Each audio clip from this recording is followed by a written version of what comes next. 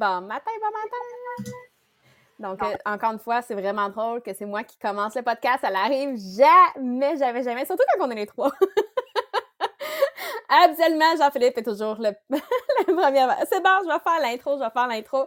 Donc, ce matin, c'est moi. Ça fait vraiment drôle de partir le podcast. Donc, j'espère que vous avez bien parti votre matin. Donc, avec nous, qu'est-ce qu'on avait couvert, en fait, la semaine passée? Donc, on est toujours dans le livre « Le succès selon Jack ». Donc, les principes du succès.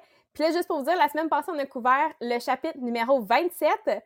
Puis il y en a au total 67. Fait que tu sais, si jamais tu te demandais est-ce que je devrais aller chercher le livre, j'ai-tu encore le temps? Ne t'inquiète pas, il nous reste encore 40 chapitres à couvrir. Donc, environ 40 semaines. Donc, tu as encore le temps en masse d'aller chercher le livre si tu veux suivre avec nous. Donc, le chapitre 27 qu'on a couvert la semaine passée, en fait, c'était surtout sur la création de notre journée parfaite. Donc, on a commencé à réfléchir qu'est-ce qu'on avait besoin pour créer cette journée parfaite-là. Donc, quelle personne tu avais besoin autour de toi, quels sentiments tu avais besoin, tout ce que tu avais besoin pour faire cette journée parfaite. Mais une chose qui est importante à savoir, c'est que si tu veux réussir à créer et ensuite à vivre cette journée parfaite-là, bien, ça va arriver seulement si tu n'as rien qui est inachevé. C'est justement qu'est-ce qu'on va aborder dans le chapitre numéro 28 qu'on va couvrir ce matin. Donc, le chapitre en français s'appelle... Oh, j'ai oublié de garder la page pour savoir en français comment il s'appelle. On va le savoir dans 2 secondes et quart. On arrive. Ici. Réparer. Donc, OK, ouais. tu l'as trouvé. Ouais, j'étais proche. Réparer les pots cassés, terminer les projets laissés en suspens. Donc, ça nous donne une idée vers où on s'en va. Donc, on va le couvrir, en fait, en 3 points. Donc, première chose, il faut savoir c'est quoi qu'on a de inachevé. C'est quoi les choses qu'on a de incomplétées qu'on veut compléter. Après ça, on va continuer avec l'analyse de c'est quoi nos irritants, c'est quoi qui nous donne aussi de l'énergie. Et finalement, on va terminer avec le dernier point qui est de créer ce cycle-là de complétion, d'achèvement, en tout cas, de réussir à le finir. De compléter qu'est-ce que tu avais d'inachevé. Donc, quand on parle justement de incomplet, de inachevé, qu'est-ce qui vous vient à l'esprit? Donc, allez-y dans les commentaires, allez-y dans le chat. Qu'est-ce qui vous vient en tête quand on parle de choses que tu as inachevées? Donc, probablement que tu as une liste de tâches qu'au travail, tu veux accomplir puis que tu n'as peut-être pas encore accompli. Ça se peut aussi que tu aies une liste de tâches personnelles ou des choses de la maison que tu veux effectuer qui sont incomplets pour le moment. Donc, quand on laisse quelque chose d'incomplet, ça va prendre de l'espace dans notre esprit, mais probablement aussi que ça prend de l'espace physique dans ta maison ou dans ton bureau. Parce que la majorité des maisons, en ce moment, ils sont sous un poids d'encombrement intense. Donc, trop de papier, trop de vêtements usés, trop de jouets inutilisés, trop d'effets personnels oubliés, d'articles tout simplement obsolètes qui sont cassés, sont inutiles. Puis après ça, il y a eu l'industrie du mini-stockage. Donc, le nombre de places de stockage qu'on a maintenant, c'est impressionnant. Donc, pour, oui, à la base, aider les propriétaires de petites entreprises ou tout simplement de leur maison pour aller storer qu'est-ce qu'on n'a pas réussi à rentrer dans la maison ou dans les bureaux. Mais est-ce qu'on a vraiment besoin de tout ça? Probablement pas. Donc, une des façons de justement libérer ton attention, ça va être de libérer ton environnement de vie, ton environnement de travail pour, en fait, enlever ce fardeau-là mental qui est causé par tout cet encombrement-là. Donc, quand on efface le passé, bien, on va faire aussi de la place pour quelque chose de nouveau. Donc, si en ce moment, tu ouvres ton garde-robe ou tu as tout ton linge, à quoi ça ressemble? Est-ce que c'est tellement plein que tu as de la misère à rentrer un support entre les deux? Est-ce que tu as tellement de la misère à sortir quelque chose quand tu sais qu'il y en a 3 autres qui se viennent avec? Ça ressemble à quoi en ce moment? C'est sûr que si ça ressemble à ça, tu n'as pas de place pour ajouter quelque chose de nouveau. Donc, même si tu trouves le plus beau morceau de vêtement, tu n'as pas de place pour le nouveau. Donc, c'est la même chose pour n'importe quoi. Donc, si tu veux être capable d'amener quelque chose de nouveau, il faut que tu y fasses de la place. Puis là, ben ça, on y va tout simplement avec le garde-robe en premier.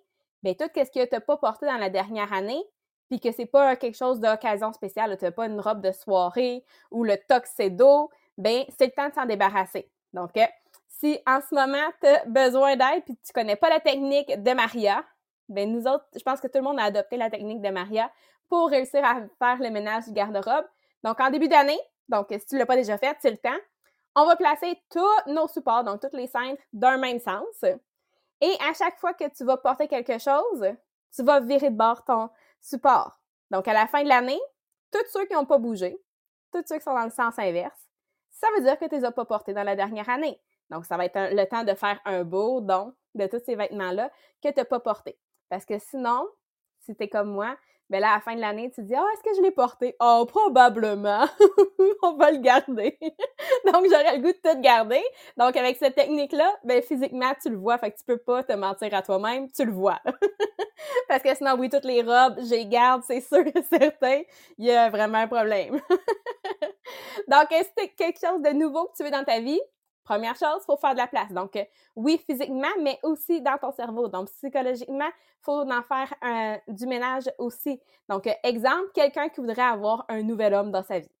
Ben, il faut que tu lâches, que tu pardonnes, que tu oublies le dernier. Là. Tu sais, ça se peut que ça fasse 5 ans là, que tu n'es plus avec. C'est le temps de pardonner, d'oublier, parce que sinon, quand tu vas rencontrer quelqu'un de nouveau, tout de suite, le message qu'il va capter, c'est ben il y a encore quelqu'un, il y a encore à pas lâcher prise sur le dernier. Donc, c'est sûr que si tu veux rencontrer quelqu'un de nouveau, ben il faut être fait de la place. Donc, oui, il y en a que ça va être tout simplement de dire, ben je vais faire du ménage le printemps. Ben oui, ça fait de la place, mais aussi ça nous amène une clarté des fois sur nos problèmes, sur des défis, sur des opportunités, sur des relations. Donc, faire du ménage, pour la plupart, on va réfléchir à des choses différentes. Donc, c'est pas juste de jeter l'encombrement, mais en même temps, c'est que ça va aussi nous aider à manifester l'abondance autour de nous. Parce que si tu veux pas jeter les choses, c'est comme si tu te faisais pas confiance à ta capacité de manifester l'abondance pour avoir des choses nouvelles. Donc, oui, si tu gardes tout ça, mais en fait, t'empêches cette abondance-là d'apparaître. Donc, il faut compléter le passé pour avoir quelque chose de nouveau. Donc, il nous donne une liste de 25 choses qu'on peut terminer avant d'aller de l'avant. Donc, ça se peut que toi, il y a quelques trucs là-dessus que tu vas garder dans ta liste. C'est sûr, l'objectif, c'est que tu te crées toi-même ta propre liste de choses qui est inachevée que tu veux compléter. Donc, ça se peut qu'il y en ait plein de choses que ça va être facile. Fait que là, quand on va terminer, tu vas pouvoir choisir déjà 4 choses sur ta liste puis commencer tout de suite à les compléter. Ça se peut qu'il y ait des choses majeures que là, tu vas dire « Oh, ça peut-être pas aujourd'hui », mais que tu vas pouvoir en compléter un majeur à tous les 3 mois.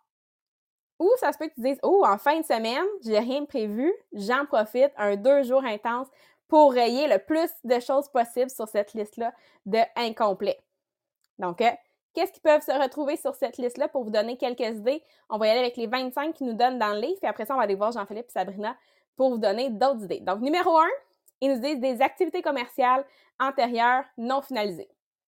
Numéro 2, des promesses non tenues ou non reconnues ou non renégociées. Numéro 3, des dettes ou des engagements financiers impayés, donc argent dû à d'autres ou à vous-même. Numéro 4, le fameux garde-robe qui déborde de vêtements, jamais porté. Numéro 5, un garage désorganisé, bondé de vieilles choses. Numéro 6, des dossiers fiscaux qui sont désorganisés. Numéro 7, ton chéquier qui n'est pas équilibré ou des comptes à fermer. Numéro 8, le fameux tiroir à gogos qui sont remplis d'articles inutilisables. Numéro 9, des outils qui sont manquants ou qui sont cassés. Numéro 10, un grenier rempli d'articles inutilisés. Numéro 11, la voiture qui est pleine de déchets. Puis j'étais cette personne-là il y a quelques années de ça, que j'étais vraiment une poubelle ambulante, là. Je me promenais, là, puis le monde nous disait « Mais comment tu fais pour voir dans ton auto, là? » C'était à ce point-là. Donc, jusqu'à temps que quelqu'un me dise « Si tu veux avoir l'auto que tu désires », donc à ce moment-là, je voulais avoir la Traverse, qui est comme 9 passagers, là. Donc, il me disait « Si tu veux avoir quelque chose de grand, ben commence par avoir une auto qui est propre dans le mini-format qui était une format Yaris, tu sais. » Donc, si tu veux avoir plus grand, ben il faut que tu réussisses à le garder propre. Puis au moment où finalement j'ai réussi à le garder propre et que je pourquoi la traversée? Je sais pas pourquoi à ce moment-là je voulais ça, mais j'étais vraiment heureuse. Donc, oui, ça a vraiment fait une différence quand j'ai décidé qu'on faisait le ménage. Ensuite, numéro 12, juste un entretien qui est incomplet sur ta voiture. Donc, est-ce que tu es dû pour faire une réparation que tu n'as pas été faire encore? Numéro 13, est-ce que ton sous-sol est désorganisé, rempli d'articles à jeter? Numéro 14, est-ce que tu as un buffet? Tu sais, souvent, on a un buffet dans la salle à manger avec plein de projets commencés qui sont pas, ou juste des papiers d'idées qui sont juste placés là, non réalisés. Numéro 15, des anciens documents qu'on peut jeter. Donc, tu sais, quand on a commencé la COVID, tous les documents qu'on avait d'imprimés, qu'on utilisait régulièrement, mais là, on changeait de monde, il fallait repartir à zéro. Donc, on jette tout ça pour pouvoir partir avec quelque chose de nouveau. Numéro 16, des fichiers informatiques qui ne sont pas sauvegardés ou des données à convertir justement pour le stockage. Numéro 17, ta surface de bureau encombrée ou désorganisée.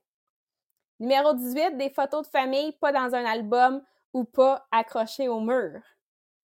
Numéro 19, tout le repassage, le raccommodage, tous les articles qu'il faudrait réparer, cette pile-là. Numéro 20, le entretien différé du ménage. Qu'est-ce qu'on a mis de côté? Numéro 21, des relations personnelles avec des ressentiments ou des appréciations non déclarées. Numéro 22, les personnes que vous devez pardonner. Numéro 23, du temps non passé avec des personnes avec lesquelles que tu avais l'intention de passer du temps. Numéro 24, des projets incomplets ou projets exécutés sans clôture ni rétroaction. Et finalement, numéro 25, des remerciements qui doivent être donnés ou demandés. Donc, ça vous donne une idée. Vous allez pouvoir faire votre propre liste de choses, mais ça nous donne au moins quelques pistes. Et là, on va aller voir Jean-Philippe pour voir qu'est-ce que lui, il va ajouter sur sa liste. Ouais, j'en ai encore rajouté un autre. Fait que j'ai marqué, il faut que j'appelle Puroléteur parce que j'ai un colis perdu, en fait, que j'ai fait des suivis puis j'ai jamais eu de retour. Fait qu'il faut que j'appelle. J'ai en fait les garanties d'une cliente à faire. J'ai moi des garanties que j'ai envoyées que j'ai jamais eu de retour. C'était un envoi à Laval puis c'était dans la transition. Faut que je prépare tous mes papiers pour mes impôts, en fait, pour mon assistante, pour qu'elle puisse tout rentrer dans mon fichier. Puis là, Sabrina, elle a parlé de nettoyer, en fait, de photos. Fait que là, effectivement, genre de supprimer toutes les photos inutiles. Puis je vais déléguer à mon assistante de classer dans mon Google Photos par produit. Donc, tout ce qui est les systèmes. Donc, à chaque fois qu'on va chercher une photo, on va juste aller dans un album pour pouvoir les trouver. C'est bon. Et pour Sabrina? Ouais, ben, puis c'est drôle, Jean-Philippe, ça, je l'ai commencé, moi, il y a 2 ans. Non, l'année passée, classer les photos. Il y a eu comme une semaine où on a classé des photos il y a 2 ans ou 1 an et on est rendu là. Faut recommencer le processus. Parce que mon téléphone est plein, mon cloud est plein et je refuse de payer le 13$ par mois parce que j'ai pas fait mon ménage de mon téléphone. Parce qu'en réalité, c'est ça, là. Tu sais, ils me disent, votre cloud est plein. Puis je refuse de payer le 13$. Puis j'ai un collègue qui me dit, mais non, mais je vais te le financer, le 13$. Non, tu comprends pas. Ça veut juste dire que j'ai pas fait la tâche que j'ai à faire. Donc, on a trié et vidé le téléphone de tout ce qui est inutile et aller classer les documents dans les photos pour que j'ai pas à reprendre des nouvelles photos tout le temps, là. Moi, je reprends c'est plus facile de prendre des nouvelles que de trouver l'ancienne. Fait que là, il faut trouver un système, tu sais, pour ça. Les impôts, je voyais Caroline, elle disait, mes impôts sont dans ma tête depuis un bout, là. Ben, nous autres, on a décidé qu'on faisait ça aujourd'hui. Et je vais vous dire, tu sais, des fois, la tentation, elle est grande. Moi, j'avais prévu aller au spa aujourd'hui. Et mon chum dit, non, mais Sabrina, il faudrait qu'on fasse les impôts, tu sais, dans le timing. Puis je dis, ouais, on fait les impôts avant d'aller au spa, mais dans le processus, là, qu'est-ce qu'il faut pour vrai? Faut que je fasse les impôts avant pour après aller au spa la tête tranquille. Parce que sinon, effectivement, Caroline, j'aurais amené mes impôts au spa aujourd'hui, dans mon cerveau. On fait les impôts aujourd'hui. Les garanties. Effectivement, j'ai des garanties. Je suis comme pris à milieu processus. J'ai commencé des garanties. Il manque un courriel de retour. Tant que j'ai pas ça, je peux pas continuer. ben il faut que je finisse le processus. Tu sais, l'objectif, c'est qu'il y a beaucoup de choses qu'on commence, mais on finit pas le processus. Fait que c'est tout le temps un dossier de plus ouvert dans notre tête. Puis, le tiroir de cossin. Tu sais, j'avoue que celui-là, ça fait 3 mois qu'on a déménagé, on a déjà un tiroir de cossin. Ça se fait rapide. Ça se fait rapide, je vous dis. C'est bon, Sabrina. OK, donc voilà. Fait que complétez votre liste, puis n'oubliez pas, l'objectif, c'est de, oui, déjà repartir tantôt avec 4 choses que tu vas pouvoir déjà commencer, puis garder les plus gros pour te dire une fois aux 3 mois, avoir un plus gros que tu vas pouvoir accomplir. Donc, je laisse maintenant entre les mains de Sabrina pour la suite sur nos héritages. Oui, parce que là, on a rapidement sorti une liste de choses qui étaient à faire, là.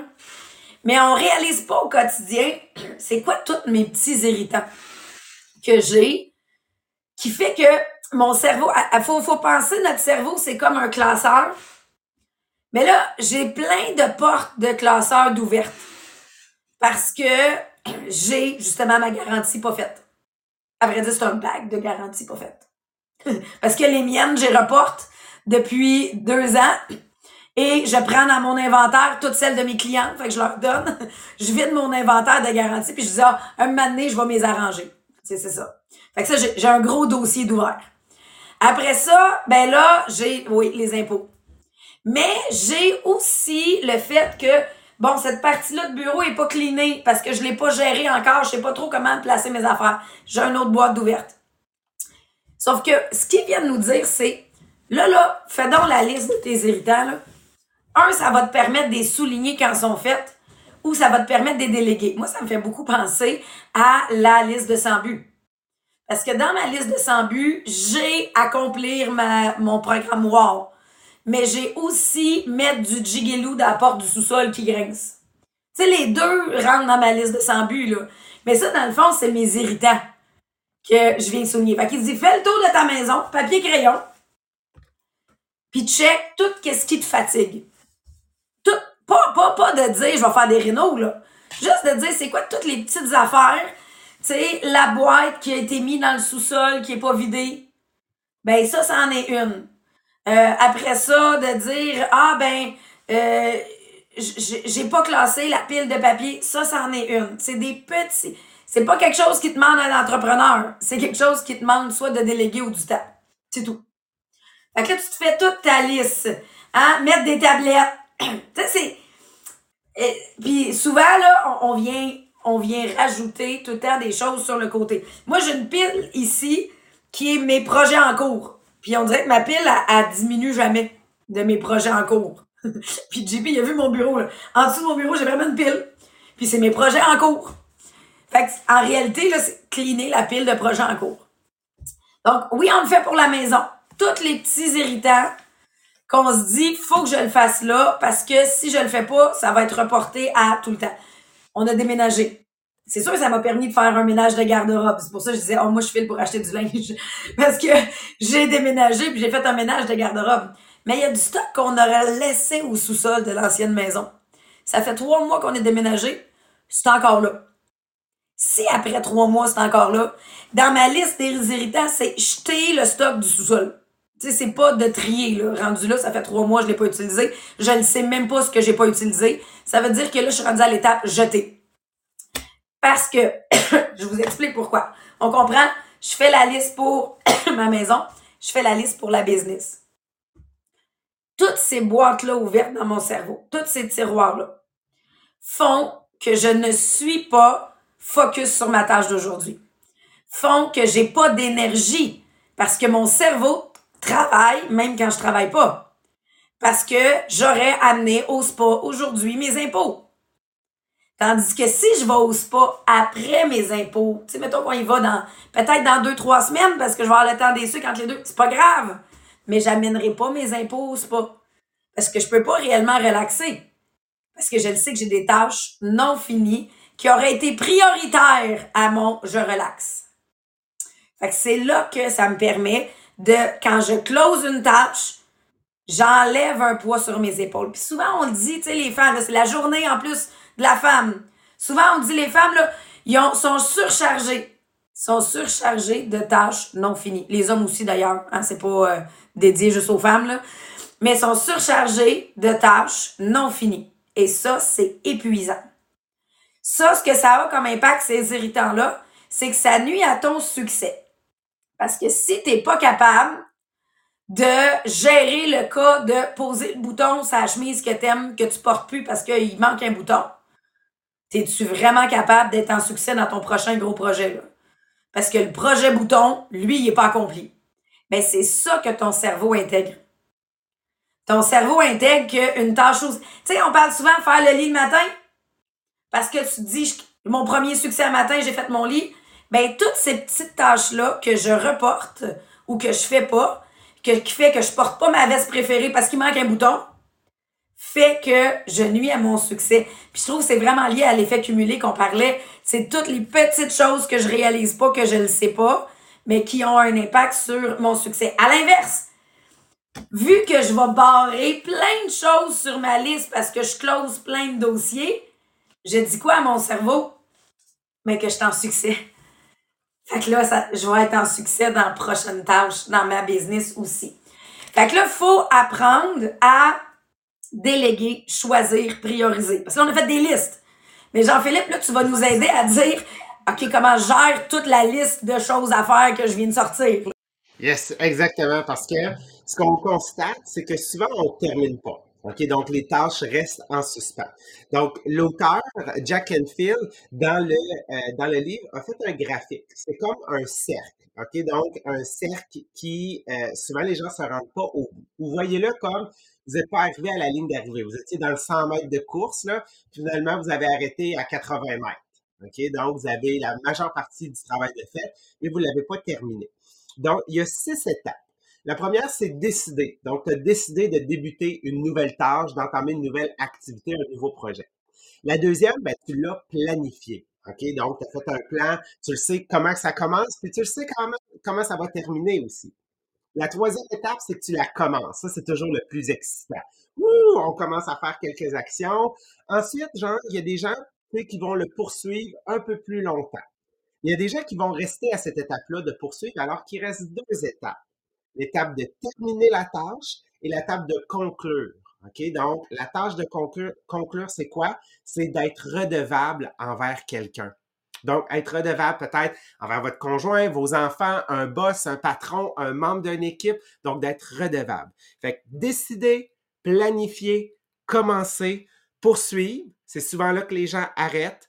Terminer et conclure. Donc, c'est souvent les 2 dernières étapes que les gens n'accomplissent pas. Donc, on l'a vu, Marie-Pierre nous l'a mentionné, Sabrina nous l'a mentionné. Qu'est-ce qui arrive, c'est que lorsqu'on a une tâche qui reste en suspens, en fait, dans notre tête, ça permet pas à notre cerveau de pouvoir se concentrer sur quelque chose d'autre. Donc, à ce moment-là, ça fait aussi en sorte que je suis pas capable d'apprécier les moments présents parce que mon cerveau est toujours ailleurs en train de se morfondre, en train de se dire, j'aurais dû accomplir ça, j'aurais dû faire ça. Puis c'est souvent ce qui fait que lorsqu'on essaie de séparer vraiment les tâches, à savoir quand je travaille, je suis à 100% dans mon travail. Quand je suis avec ma famille, je suis à 100% avec ma famille. Mais que peu importe la tâche que tu vas accomplir, ton cerveau ne sera jamais à 100% dans le moment présent et apprécié. Donc, ça a un impact énorme parce que ça fait en sorte que tu ne peux pas saisir de nouvelles opportunités. Marie-Pierre l'a dit, si j'élimine pas le vieux, je pourrais pas faire la place pour du neuf. Donc, je pourrais pas saisir des nouvelles opportunités et ça va m'éloigner de l'abondance, OK? De toute cette abondance-là, pas juste financière, mais de toutes ces opportunités-là et de ce que je pourrais accomplir.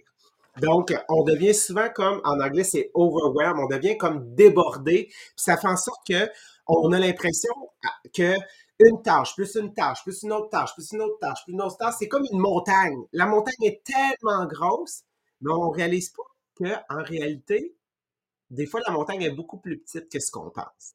Donc, comment est-ce que ça arrive? Bien, souvent, c'est parce qu'on est dans des moments confus, on est peut-être dans une baisse à quelque part, dans un des niveaux de notre vie, on est peut-être plus fragile, on est peut-être fatigué. Donc, à ce moment-là, c'est pour ça qu'on ne termine pas nos tâches.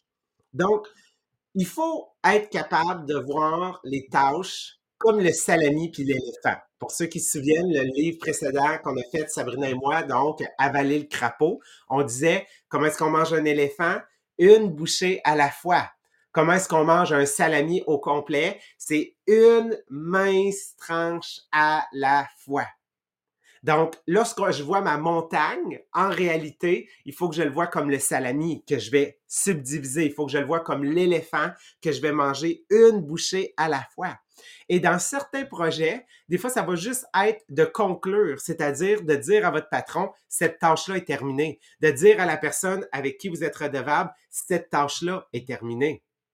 Donc, je travaille sur un projet avec 2 autres de mes collègues et hier, en fait, j'étais juste content de leur dire, j'ai terminé la mise en page. OK? Donc, juste pour dire, OK, le projet est avancé. Donc, moi, ma partie, je l'ai conclue. Maintenant, c'est à vous de faire le restant. OK? Donc, d'être capable de conclure ces éléments-là. Et qu'est-ce qui va se passer? Comme Sabrina l'a dit, je vais me sentir en succès. Je vais dire à mon succès, j'ai terminé la tâche. Ça, c'est notre corps qui va sécréter l'hormone qui est l'endorphine. Donc, l'hormone du plaisir, de la satisfaction. Donc, qui va me permettre vraiment de pouvoir débuter quelque chose d'autre. Donc, il faut être capable de peut-être réduire le nombre de projets auxquels on va participer. Mais comment est-ce qu'on fait ça? Soit pour les réduire ou sélectionner les bons. Donc, en anglais, ils appellent ça les 4D. Ici, en fait, en français, c'est pas 4D. OK? Donc, on va les appeler différemment. Donc, c'est quoi les 4 manières de pouvoir conclure des tâches ou s'assurer que les projets qu'on prenne sont les bons? 1. Est-ce que c'est des projets qu'on fait soi-même? Donc, moi. Deuxièmement, est-ce que c'est un projet que je délègue à quelqu'un? Le troisième, est-ce que c'est un projet que je remets à plus tard? Ou le quatrième, est-ce que c'est un projet que je jette aux poubelles, que j'élimine tout simplement? Donc, moi, déléguer, remettre à plus tard ou éliminer. Donc, c'est les 4 éléments. Donc, est-ce que c'est quelque chose que je peux faire soi-même? Donc, quand je commence soit un nouveau projet ou que quelqu'un vient me voir, a une tâche à me confier, il faut que je me pose la question. Est-ce que cette tâche-là peut être accomplie dans les 10 prochaines minutes?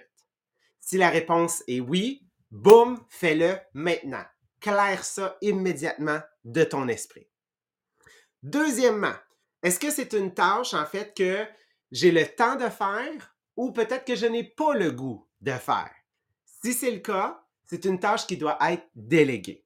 Déléguée à quelqu'un. Peut-être déléguée à quelqu'un qui va être une meilleure personne ou quelqu'un qui va pouvoir t'accompagner. Donc, si je délègue la tâche, qu'est-ce qui est important? Il faut que je demande à cette personne-là de revenir me voir pour me dire la tâche est terminée. Parce que, oublie pas, c'est toi qui as eu la tâche, toi tu l'as délégué, mais c'est quand même toi qui as la responsabilité et ça va rester dans ton esprit si finalement tu ne sais pas si elle est terminée. Donc, peut-être donner un deadline. Plus le deadline est court, plus il y a de chances que ça soit accompli rapidement, bien, au lieu de laisser plus de temps. Troisièmement, est-ce que c'est une tâche que je peux remettre à plus tard? Donc, peut-être que c'est pas une tâche que je peux accomplir en ce moment, mais que c'est de ma responsabilité, donc c'est moi qui dois le faire. Donc, si elle doit être remise à plus tard, peut-être sur l'heure du dîner, en fin de journée ou le lendemain matin, je dois avoir un alarme. Je dois avoir quelque chose qui va me rappeler que ça doit être mon crapaud, mon premier crapaud du lendemain matin. OK? Que c'est le premier que je dois accomplir parce que je l'ai remis à plus tard. Remettre à plus tard ne veut pas dire je vais le remettre, je vais le remettre, je vais le remettre. Ça veut dire quoi? Ça tombe dans la dernière catégorie, c'est à éliminer. C'est à mettre aux poubelles. Donc, il y a des tâches qui ne sont pas du tout dans notre cadran. Il y a des gens qui vont nous arriver. Moi, j'avais toujours l'expression, il y a un commandant de camp d'été qui disait on a tendance à prendre le singe des autres. OK? On a chacun un singe sur notre épaule, qui sont nos tâches, qui sont certaines de nos responsabilités. Et là, on arrive, et là, on dit hey, tu peux-tu me faire ça? Fait qu'on prend le singe de la personne. Fait que là, on est rendu avec 2 singes sur nos épaules. Fait que ça nous pèse, puis on n'est pas capable de l'accomplir. Ben, il faut apprendre à dire non. Il faut apprendre à dire à quelqu'un, regarde, j'apprécierais pouvoir t'aider, mais en ce moment, ça rentre pas dans mes priorités. J'apprécierais pouvoir t'aider. Si tu le veux vraiment, à ce moment-là, ça va être prêt dans 5 jours. Ah non, il faut que ça soit prêt tout de suite. Ben regarde, c'est juste que toi, en ce moment, on n'est pas dans le même cadran. Moi, je suis dans mon cadran 2, le plus important, qui est de l'important non urgent, mais toi, tu es dans l'urgence. Fait que moi, je peux pas, en fait, t'aider en ce moment de ce côté-là. Donc, à faire soi-même, à déléguer, à remettre à plus tard ou à éliminer. Donc, c'est les quatre manières de pouvoir clore des tâches ou tout simplement avant de les prendre, de savoir c'est quoi ma priorité? C'est quoi mes objectifs? Est-ce que c'est en ligne avec? Est-ce que ça va me servir? Est-ce que je vais être fier de l'avoir accompli? Puis est-ce que ça va bénéficier aussi à d'autres personnes si c'est moi, en fait, qui décide de prendre la tâche et de l'accomplir? Fait que j'espère qu'aujourd'hui, ça va amorcer un brainstorm de vous faire une liste et de vous dire qu'est-ce qui me trotte dans la tête, qui en ce moment me pèse dans le ventre. Puis on va se le dire, là, ça nous fait CHIER. Souvent, ces affaires-là, OK, genre, ça vient vraiment nous chercher en dedans, OK? Ben, tu vas réaliser qu'après d'avoir fait 1, 2, parce que tu en as clairé, mettons, 4, 5 aujourd'hui, tu vas comme faire « Oh my God! » C'était pas si compliqué que ça parce que tu as décidé de réduire la montagne. Fait que sur ce, gang, on vous souhaite une excellente journée et demain, vous allez être avec Maria, Marie-Pierre ainsi que Mélanie pour mettre votre rêve au test. Donc, on vous souhaite un excellent mercredi. Bye tout le monde!